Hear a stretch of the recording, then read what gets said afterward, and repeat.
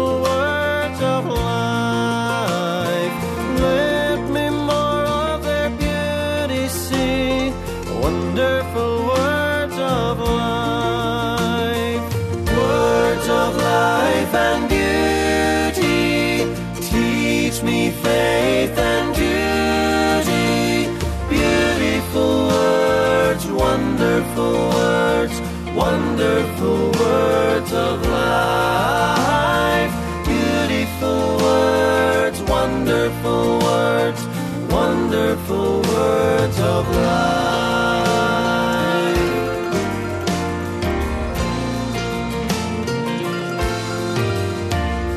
Christ the Blessed One gives to all wonderful words of life. Sinnerless to the loving call, wonderful words of life. All so freely given, wooing us to heaven. Beautiful words, wonderful words, wonderful words of life. Beautiful words, wonderful words, wonderful words of life. Glory, glory, glory, shout the wondrous story. Beautiful words, wonderful words, wonderful words of life. Beautiful words, wonderful words, wonderful words of life. Wonderful words of life.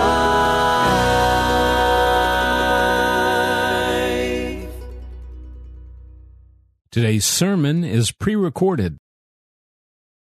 The road that leads to life. The road that leads to life. Almighty God, would you come and move today in our hearts? Would you cause us to know how to walk before you in righteousness, and then to receive that gift that, Lord, we could walk with you. I pray now in your holy name. Amen.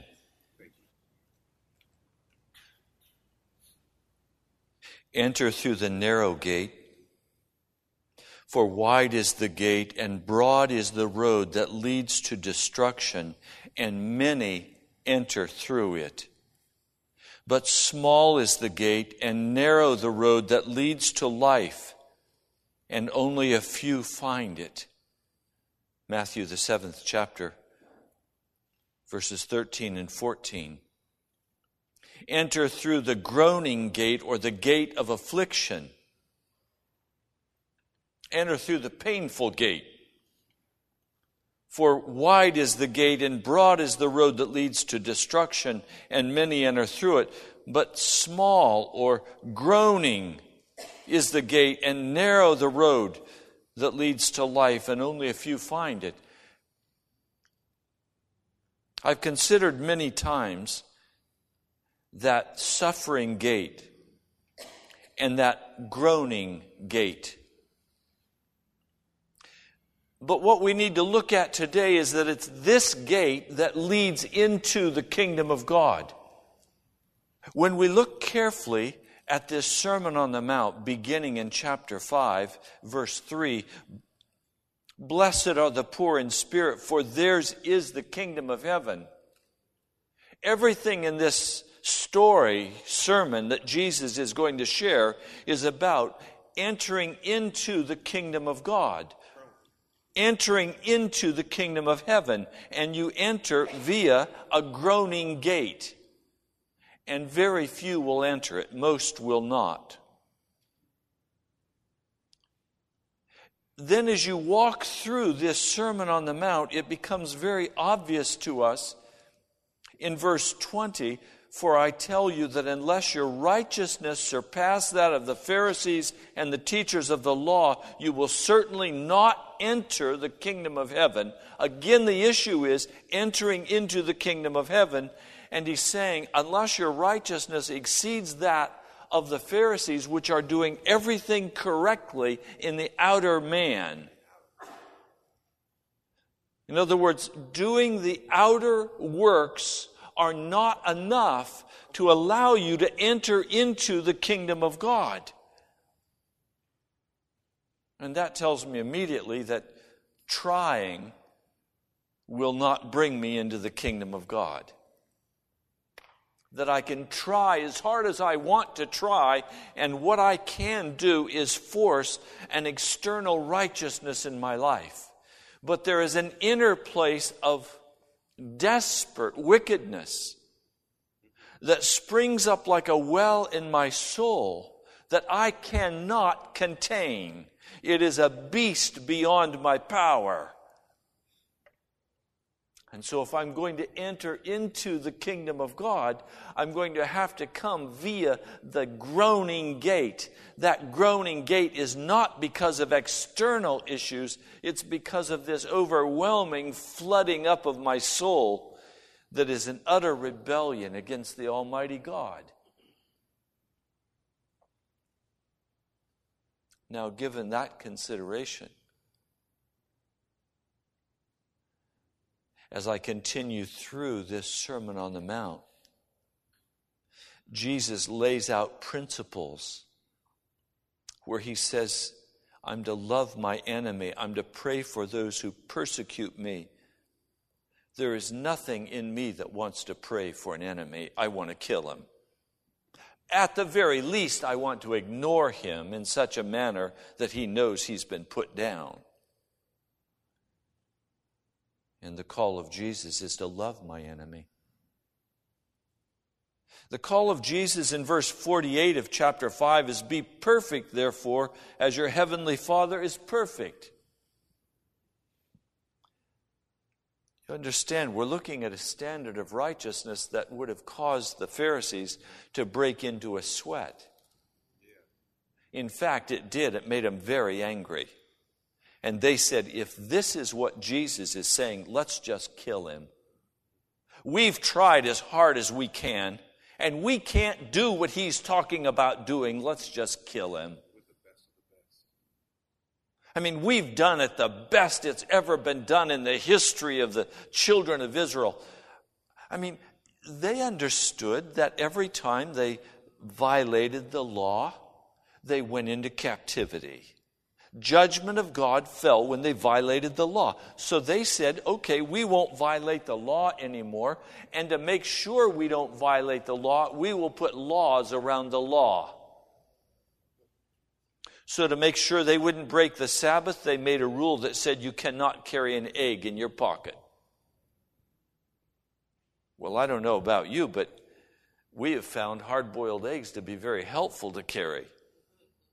No, I don't carry them in my pockets, but I do have a lunchbox, and we carry some hard-boiled eggs. Well, they were not allowed to carry a hard-boiled egg because that would be bearing a burden on the Sabbath.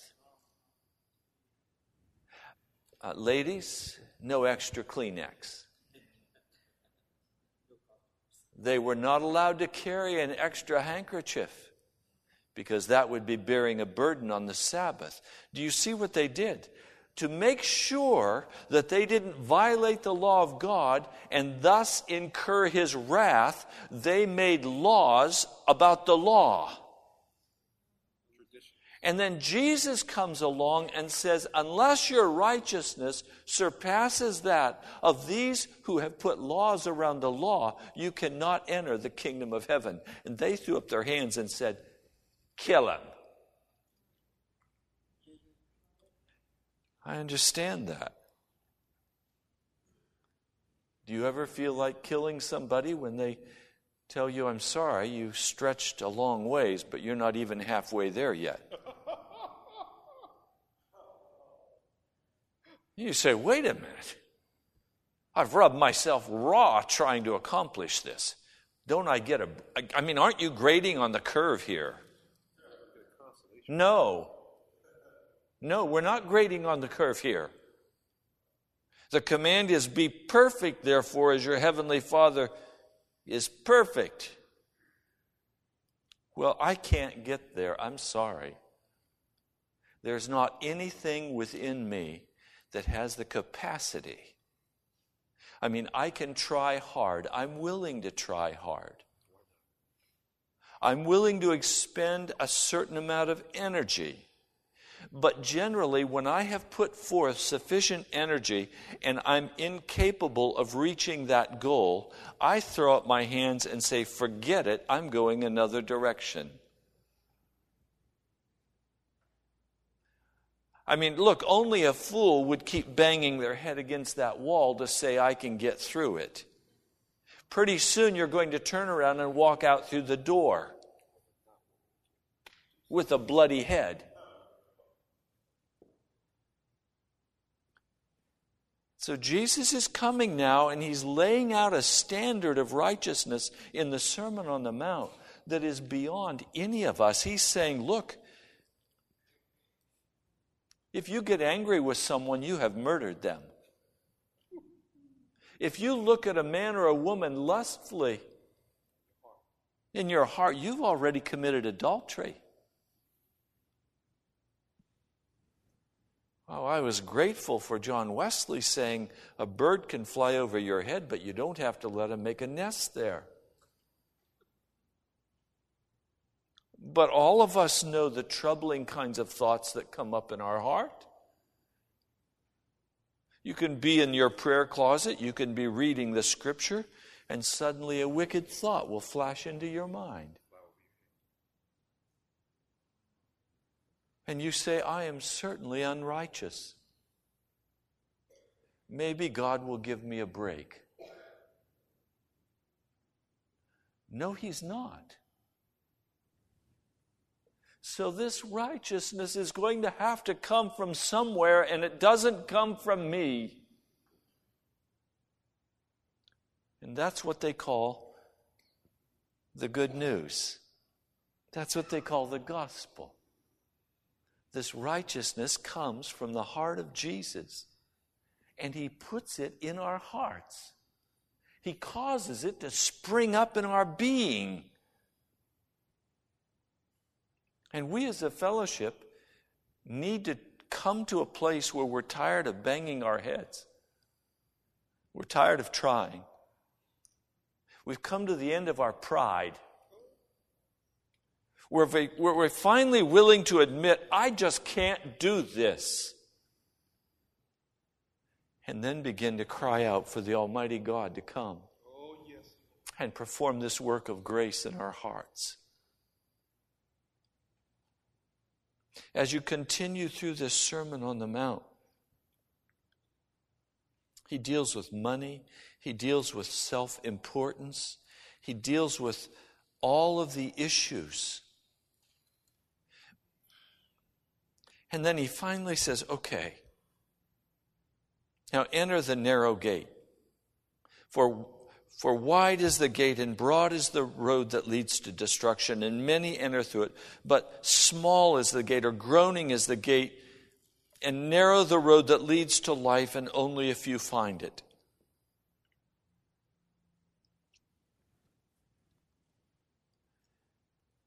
This is where we need to begin to really take a look, an honest look, at how our lives are before God.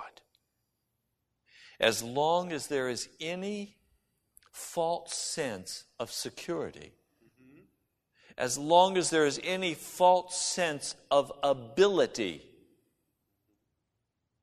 as long as there is any game being played, any desire for my own ascendancy, any desire for my own gain, there will be a barrier that will prevent me from investing the necessary time and energy in seeking after Jesus, that He might give me that righteousness. There's a story in the Old Testament we need to look at today. It's found in Daniel, the 5th chapter. King Belshazzar was the grandson of Nebuchadnezzar, the son of evil Marduk. Belshazzar was very concerned because Asia had been taken by Cyrus, or Darius, as he's named in the Scriptures. The armies were powerful. Belshazzar fought a bitter war. And in battle after battle, he was defeated until finally he retreated to Babylon. And he trusted in the mighty walls of Babylon to protect him from this king until peace could be made. He had shut the doors. He had stores of food and provision. He had much water. In fact, a river flowed under the wall and right down through the city. They had those magnificent hanging gardens, lush with vegetation in the midst of the desert. They had those incredible Bidum walls and pillars of ivory, gold, and silver. They had beautiful mosaics on the floor, on the walls. And he decided it was party time. And so he invited over 1,000 of his best leaders, many of whom had fled for safety with him to Babylon. Their cities had been taken. They came and they partied with him. As the party was going on and as the revelry was cranking up, the music was playing and the dancing girls with their belly dances were going wild. The orgies were happening. Every kind of wicked thing was going on. In the midst of all of this debauchery, he gets a bright idea. Hey, you know what? Remember those gorgeous goblets that Grandpa brought from Jerusalem when he burned it? Those Jews are so proud and so arrogant. They think they're somebody. Go ahead and bring those down. Let's drink out of those goblets. There was no fear in his heart of the God of heaven. He knew his grandpa had been made insane. He knew his grandpa had borne testimony that this was the Almighty God. But evil Murdoch, his son, had not cared a thing for the God of heaven. And now his grandson cared even less. He scoffed at his grandpa's fear of this God. So on October 29, in the year 839 BC, he asked that the goblets be brought for the party. They began to drink wine out of these goblets, and they began to praise the gods, their gods of prosperity. They began to scorn the living God of heaven. And suddenly on a wall, there was a hand that appeared. And it began to write in blazing fire on that beautiful wall. He was terrified. Immediately he called for the astrologers and the enchanters, the diviners, the wise men. And he said, whoever reads this writing and tells me what it meant will be clothed in purple and have a gold chain placed around his neck. And he'll be made the third highest ruler in the kingdom. Well, the wise men came. They couldn't read it. No doubt because it was written in ancient Hebrew script.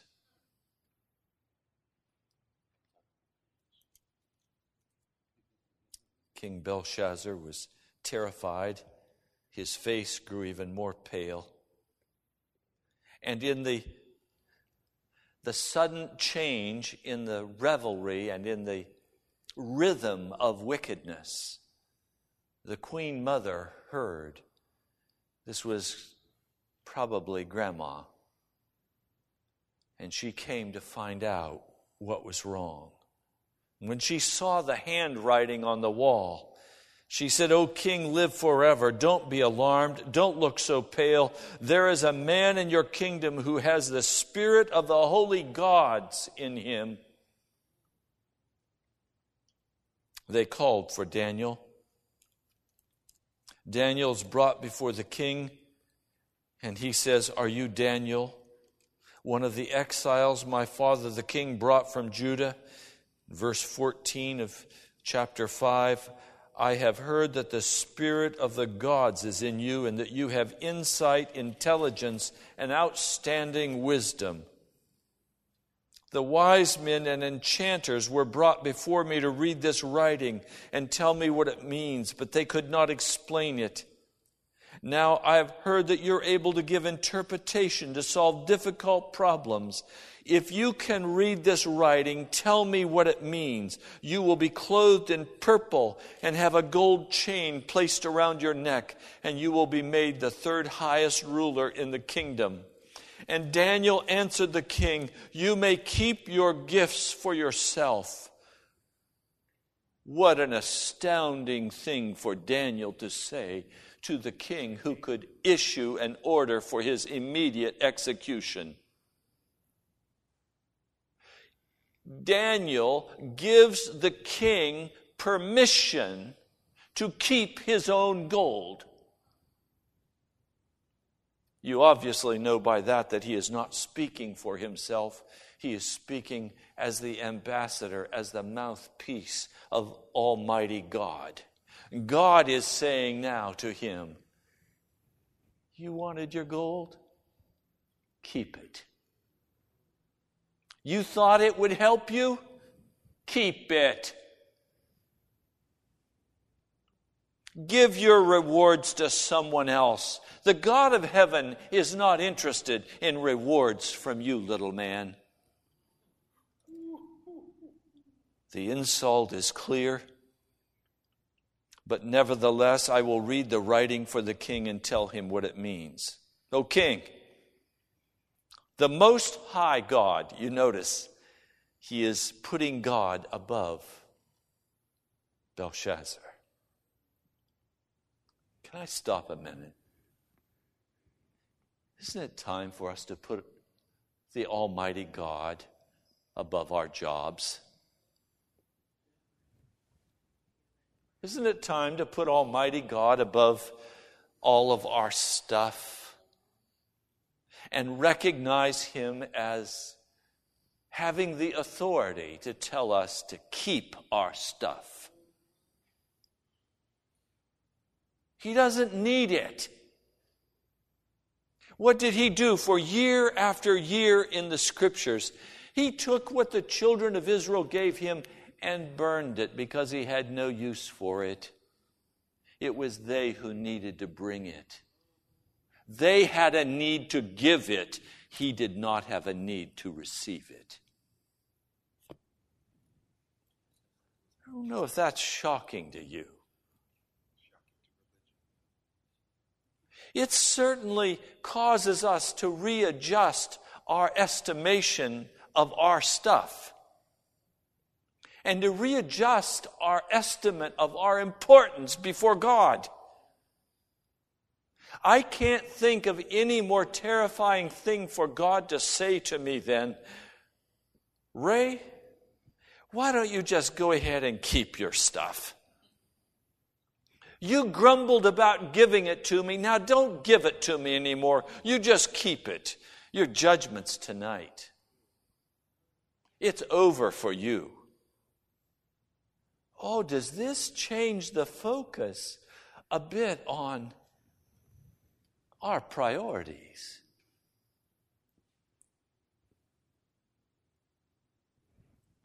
Because of the high position he gave him, all the peoples and nations and men of every language dreaded and feared him.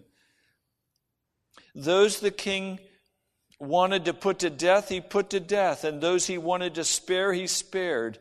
Those he wanted to promote, he promoted. And those he wanted to humble, he humbled. But when his heart became arrogant and hardened with pride, he was deposed from his royal throne and stripped of his glory. Oh, it's time for us to get off our royal thrones and cast our crowns at the feet of Jesus.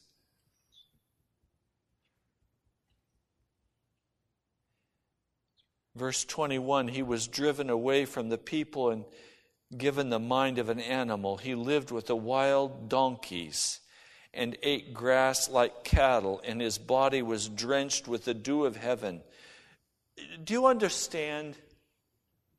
This was totally inappropriate of Daniel to speak these words.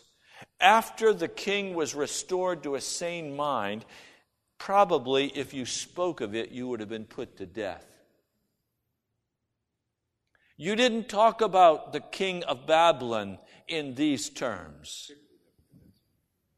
Particularly Nebuchadnezzar, although I suspect he always humbled his heart. It was evil Murdoch you had to be concerned about, his son, who was utterly shamed by what happened to his dad.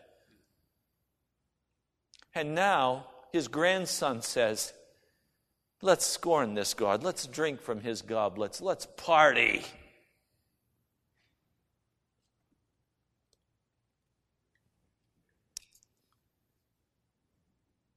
But you, his son, O Belshazzar, have not humbled yourself, though you knew all this. Instead, you have set yourself up against the Lord of heaven. You had the goblets from his temple brought to you, and you and your nobles, your wives, and your concubines drank wine from them. You praised the gods of silver and gold and bronze and iron and wood and stone, which cannot see or hear or understand. But you did not honor the God who holds in his hand your life and all your ways. We need to be very clear today. God holds our life in his hands. And it is appointed unto every man a time to die. This is what he's saying to Belshazzar. God holds your life. So get down off your throne. Stop playing as though you were the man or the woman and have the right to go do your party.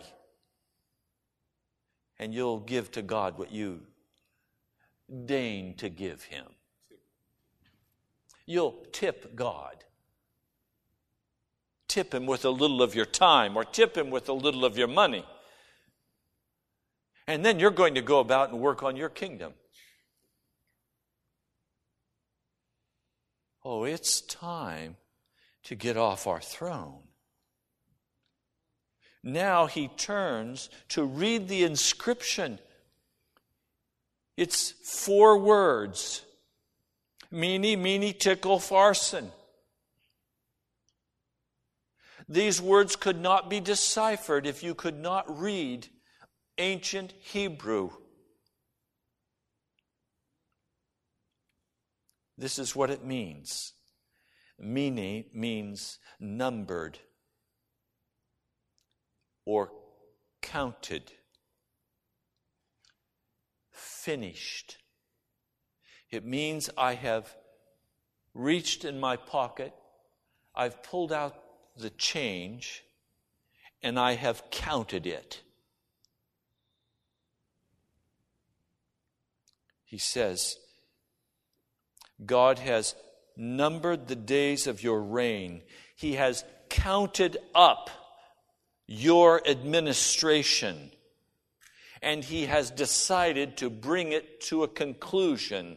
Your life has been like a handful of change counted. I am now finished counting your life. And it's over. Now, what's terrifying about that is that the God of heaven would pick up my life, the pieces of my life, and He would count those pieces. And then He would say, I have the sum of this person. Their life is over. Now, do you understand?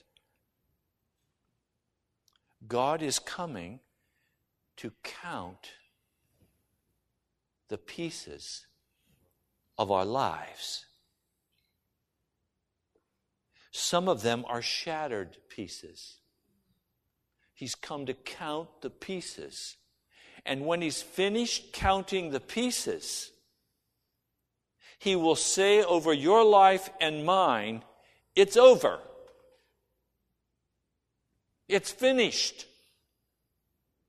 Take this life and put it on the shelf and wait for the next step to take place. The next step is tickle. It means weighed on the scale. Weighed on the scale. He says, you have been weighed on the scales and found wanting. Literally, it means you have been weighed on the scale and found too light. The literal translation, you have been weighed on the scale and found too light. In that day, there was a common practice. The king would issue coins of gold and silver. You would take the coin, and it didn't have that little edge all the way around it like American coins have. It was a smooth edge. And so you would take your knife and you would carve off some of that coin. And it's funny, some of the ancient coins in museums that I've seen, half of the coin is cut off. Well, because they would shave off that gold and give that coin in payment, but they cheated. They kept some of the gold. This is saying, Belshazzar, you shaved the gold off your life. And when I come to weigh you, you don't weigh enough. You don't measure up. There's not enough gold in you. You say this is what your value is. You're a $10 gold piece, but you're only worth $5. You've been shaved. Well, how do we shave the gold coin? We shave our lives by taking pieces of our lives and giving it to the enemy. Giving it to darkness. Oh, we'll shave off some more. We shave off time. And we give our time to things of darkness. We give our lives to casualness. Walking around as though we're the king, as though we're in charge. Shaving off parts of our life and being able then to do whatever we choose to do because we shaved off a part of our life. And then when it comes time to be weighed in the scale of God, we're too light. We don't measure up. Now, if you're honest with me today, all of you are going to have to confess before God that you've shaved off a great deal of your life. You said, this part is mine. You can have this part, God, but this part's mine. You just shaved off another part of your life. Weighed and found to be too light. And then parson in the Arabic. It means divided. Your kingdom is divided and given to the Medes and the Persians. In other words, it again is speaking about money. And it says, okay, here's your life. 4 quarters. Here's 50 cents of raised life for you, and here's 50 cents of raised life for you.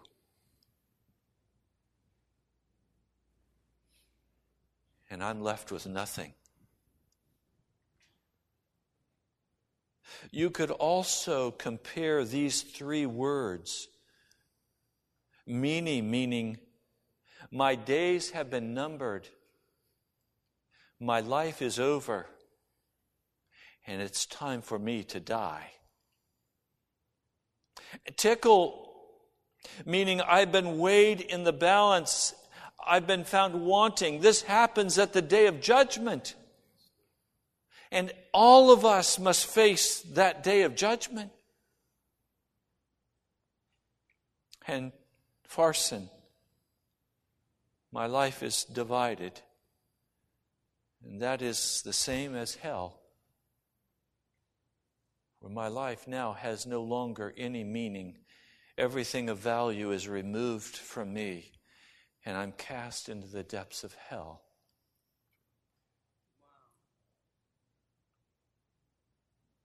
This is the word that was being spoken to Belshazzar. Belshazzar immediately commanded Daniel. He was to be clothed in purple, and a gold chain was placed around his neck, and he was proclaimed the 3rd highest ruler in the kingdom.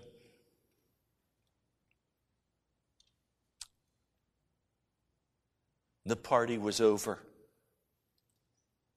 Everybody fled. They went to bed in their drunken stupor. And they never noticed that the river running through Babylon dried up. The Medes and the Persians had diverted the river some miles away from Babylon.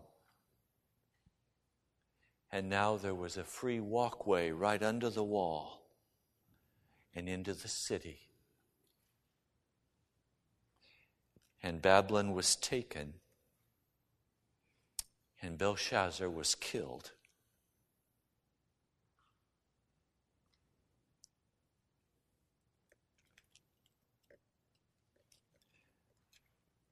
Enter through the narrow gate, for wide is the gate and broad is the road that leads to destruction, and many enter through it. But small or groaning is the gate, and narrow the road that leads to life, and only a few find it. My heart cry today is that you do not know when your life will be numbered by God. When the pieces of your life will be picked up and examined and counted. And when the Lord God of heaven will say, that's all for you. And then to be weighed in the balance and to find that then my life is too light to allow me to enter into the kingdom of God and to be cast into hell. You see, we have a basic problem here. There was a day when every scholar in the world, every king in the world, every common labor in the world would have said, the earth is flat. It was taught in school. It was preached from the pulpit. The earth is flat, and if you go far enough out into the ocean, you'll drop off the edge. And they had pieces of artwork depicting the fictional dropping over the edge of sailing ships. And there was a warning, do not go out, because if you do, you will die. The Nina, the Santa Maria, remember Columbus? The great fear of those sailors as they continued their voyage was that they were going to drop off the edge of the earth. Nobody believed that the earth was round. Does what you believe make it true? No. Truth is not established by what I believe. Truth is established by what is. God is the one who determines what truth is. And infinite power establishes truth. So when Jesus was before Pontius Pilate, he said, what is truth? Pontius Pilate said, what is truth? And he didn't wait for the truth to answer. Instead, he crucified it. My life does not determine what truth is. Now, this is so very difficult because I can only wrap my mind around certain perceptions. And other perceptions I'm unable to wrap my mind around because they would be too radical for me to begin to even consider. Consider this last week. One of the Apollo astronauts made the amazing statement that the U.S. government is in regular contact with alien beings. This is not some kook out on the fringe. This is an Apollo astronaut who says we have absolute proof. We have even recovered crashed vehicles and back engineered. And that's what has given us certain technologies in the Air Force today. Well, I was speaking with a man about this last night, and he was saying to me, I can't believe that. I said, why can't you believe it? He said, because it's just outside of my sphere of understanding. This is not something I can comprehend. His truth was that we are alone in the universe. And he turned to me and he finally said, you're a Christian. Yes, I am. What's this do to your God? I said, my God rules. I serve the God who created all things. And these aliens are demons, masquerading as aliens. Oh, he said, I can't accept that. I said to him, are you the one who determines what truth is? He backed up. He said, no, I'm not. Who determines what is true? God does. So it doesn't matter if you can wrap your mind around it, does it? What is true, whether you can wrap your mind around it or not. Whether you can perceive it or not, it is true. Whether or not I can get my mind around the fact that I can't make my own righteousness doesn't make it untrue. The fact that I am not able to perform in the way I expect myself to perform is not evidence that I am unable through the power of God to walk a righteous life. The word of God to our hearts is, are you willing to begin to expend all of your energy and all of your time and all of your heart into seeking after Jesus? Are you willing to humble your heart and say, I do not want to be weighed in the balance and found wanting?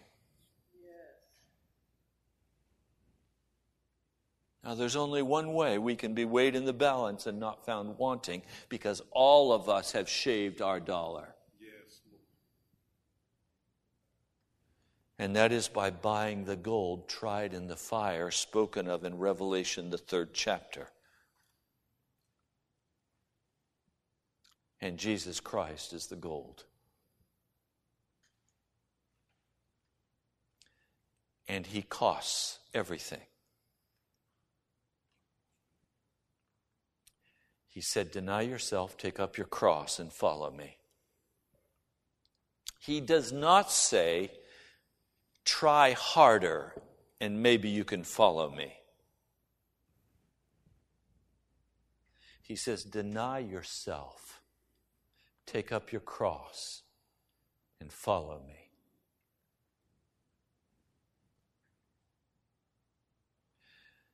So take a moment and weigh your life from this past week.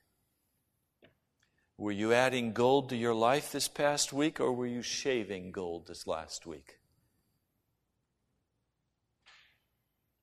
Is your gold becoming shorter and shorter in supply, or is it increasing in supply? Righteousness is a free gift given to us by the blood of Jesus Christ. If we will have the free gift, He will cause righteousness to spring up in our lives.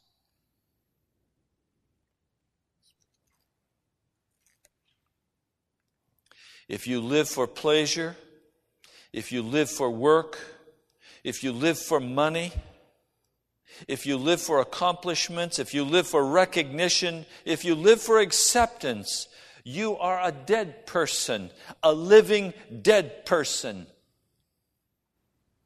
And your day will soon be numbered, and you will be found wanting or too light.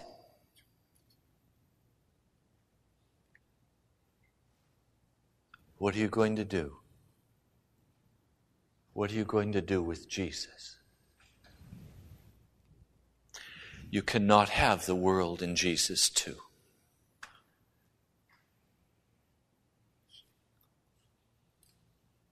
You're either shaving the gold or you're receiving more gold from Jesus.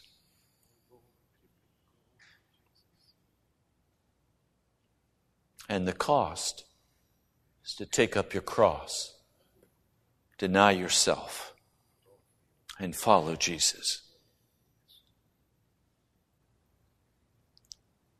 Lord, I know that you're doing a work in the National Prayer Chapel. Lord, you've told me not to be concerned about numbers. You've told me to be concerned about the soul of each person.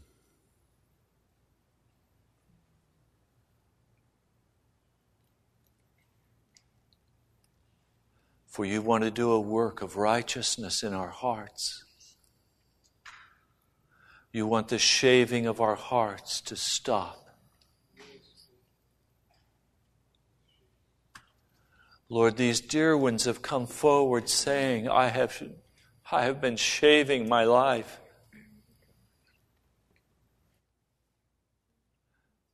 Lord, they're saying they want to stop.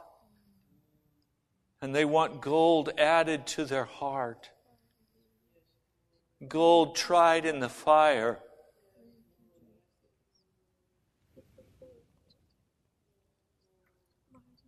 Lord, I'm asking for the gift of righteousness to be given to each of those who have come forward. Surely it is righteousness, Lord, that is gold, and it only comes as a gift from you. Lord, would you deal all the way in this issue with each who has come forward?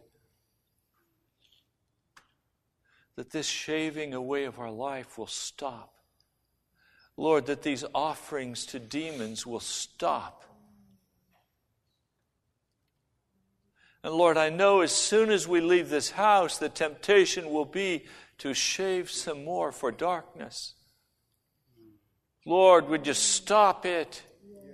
Restrain, O Holy Spirit.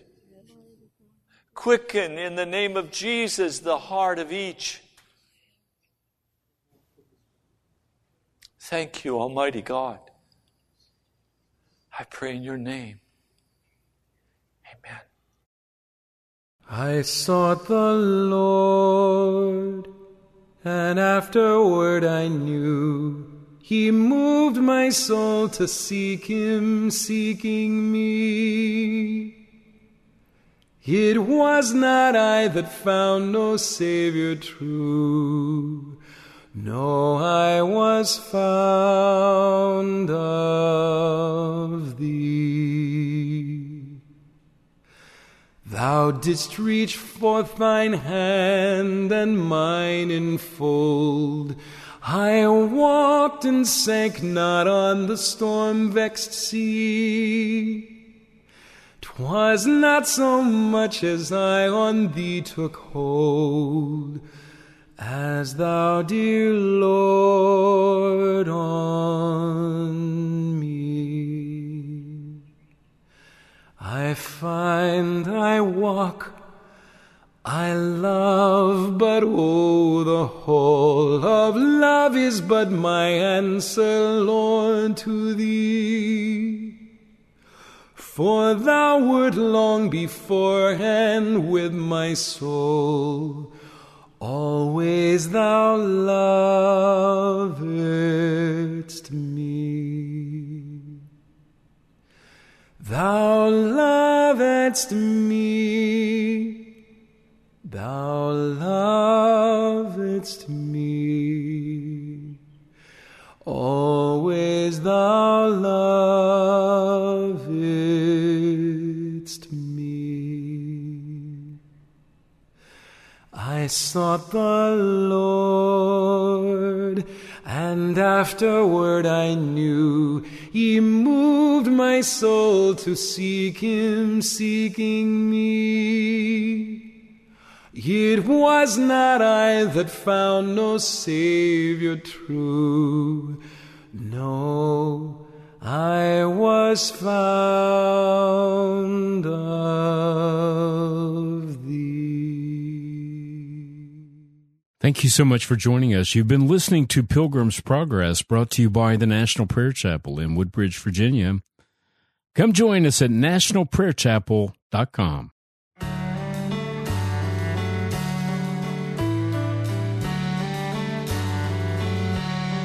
Now unto Him who is able to keep you from falling and to present you blameless before the presence of His glory with great joy, with great joy.